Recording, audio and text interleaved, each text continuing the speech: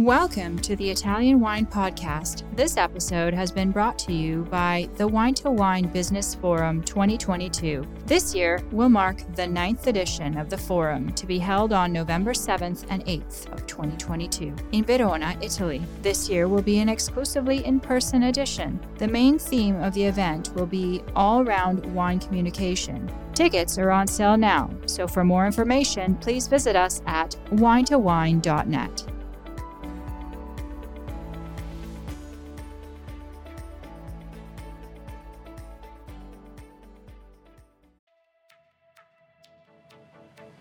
Welcome to this special Vinitaly International Academy 2022 Taormina Gourmet and Mount Etna Gita Scolastica series. The last week of October took a team of our staff and 15 Vinitaly International Academy ambassadors to the annual Taormina Gourmet event hosted by Cronaca di Gusto, and then on to explore several vineyards and wines on Mount Etna. Of course, we documented the whole experience. Listen in as Cynthia Chaplin narrates her travel adventures. And remember, if you prefer written content, just go to our blog on ItalianWinePodcast.com. Now, onto the show.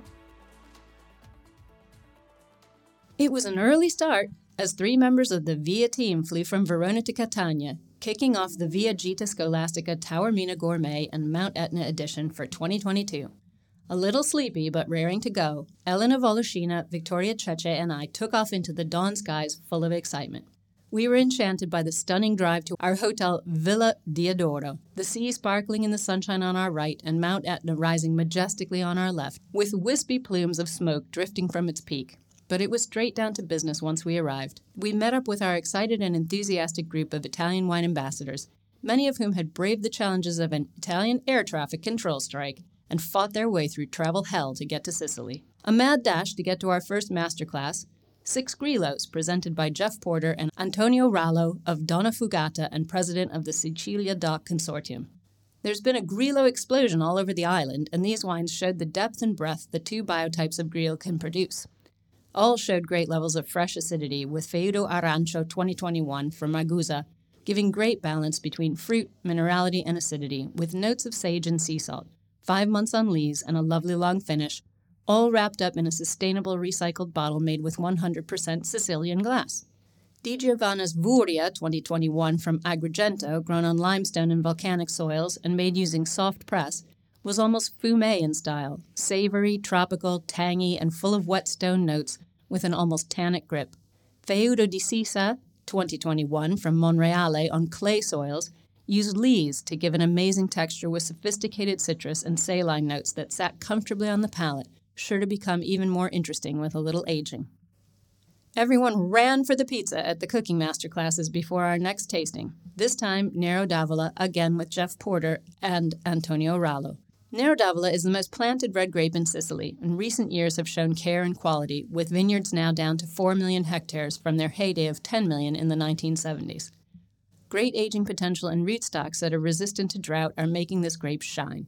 Styles went from light-bodied wines made in steel with floral notes and zingy black raspberry fruit with good acidity, all the way to wines from 2018 that saw maturation in oak. Of note were Principe di Butera, Amira, 2019, grown on clay and sand at 330 meters above sea level, giving a very pretty nose with black cherry, black tea, violets, and lilac, ending with a savory finish and 1 year in oak. Planeta's Santa Cecilia 2018 from Noto at 35 meters above sea level, long maceration and 1 year in oak of various sizes, presented with blood orange and blonde tobacco leaf notes, velvety soft tannins, and a seductive, lingering soft fruit finish. Italian Wine Podcast, brought to you by Mama Jumbo Shrimp. The most fascinating tasting of the day, in my opinion, was orange wines, much more than a trend. 10 wines from all over Italy in all shades of orange gave a wonderfully complete snapshot of this winemaking technique, using Zebibo, Falanghina, Grillo, and Vitovska grapes. Most customers are looking for clean wines nowadays, using a closed natural cycle, not too extreme in nature. Various lengths of skin contact time, maceration, and differing winemaking vessels all contributed to the wines we found in our glasses. A standout was Baracco Alto Mare, 2019, a Grillo from near the sea. The wine was a gorgeous sunset color, bright peach with hints of rose gold. A long skin maceration with whole bunches for 1 year produced an elegant, restrained, delicious wine with savory, sapid, salmastre, or saltbush, as Jill Gordon-Smith remarked, on top of fleshy orange, green almond, and citrus oil with the merest zip of cinnamon. Dry and fresh with good acidity, this one was a winner for sure. Last but not least, Riesling Without Frontiers took us through a whopping 13 wines, starting at 7:30 p.m. I can't tell a lie, there was a lot of fidgeting in the room as the speaker from Cronache di Gusto rambled off in Italian, recounting personal stories about the producers and losing his place from time to time in the slides of maps showing wine regions all across Europe.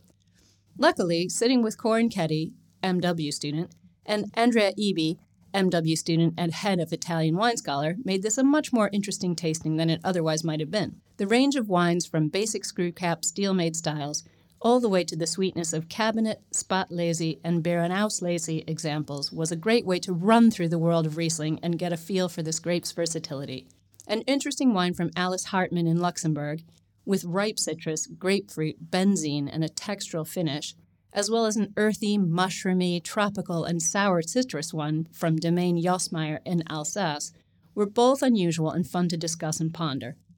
The final 3 sweeter versions also showed some interesting earthy notes, with saffron, dried autumn leaves, apples and blossom, as well as all well-balanced by retained acidity. Dinner time, thank God. We all needed food and lots of it. A nighttime stroll down the road, we were treated to beautiful bites of modern Italian cuisine, cooked up by well-known chefs at buffet stations scattered around the beautiful outdoor terrace.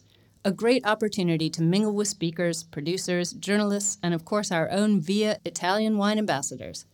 Top dishes for the night? An unbelievable risotto with sea urchin and toasted hazelnuts, and a divine dessert of sweet and savory, white chocolate and capers, almond biscuit and olive oil, dusted with dried tomato powder, a piece of art to end our incredible first day in Sicily. Listen to the Italian Wine Podcast wherever you get your podcasts. We're on SoundCloud, Apple Podcasts, Spotify, Himalaya FM, and more. Don't forget to subscribe and rate the show. If you enjoy listening, please consider donating through ItalianWinePodcast.com. Any amount helps cover equipment, production, and publication costs. Until next time, Chin Chin.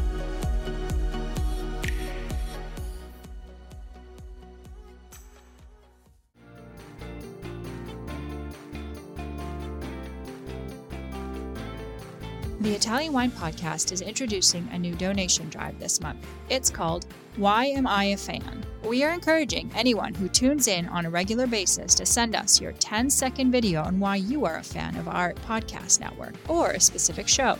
We will then share your thoughts with the world with the goal of garnering support for our donation drive. Italian Wine Podcast is a publicly funded, sponsor-driven enterprise that needs you in order to continue to receive awesome free wine edutainment 7 days a week. We are asking our listeners to donate to the Italian Wine Podcast by clicking either the GoFundMe link or the Patreon link found on ItalianWinePodcast.com. Remember, if you sign up as a monthly donor on our Patreon, we will send you a free IWP t-shirt and a copy of the Wine Democracy book, the newest Mama Jumbo Shrimp publication.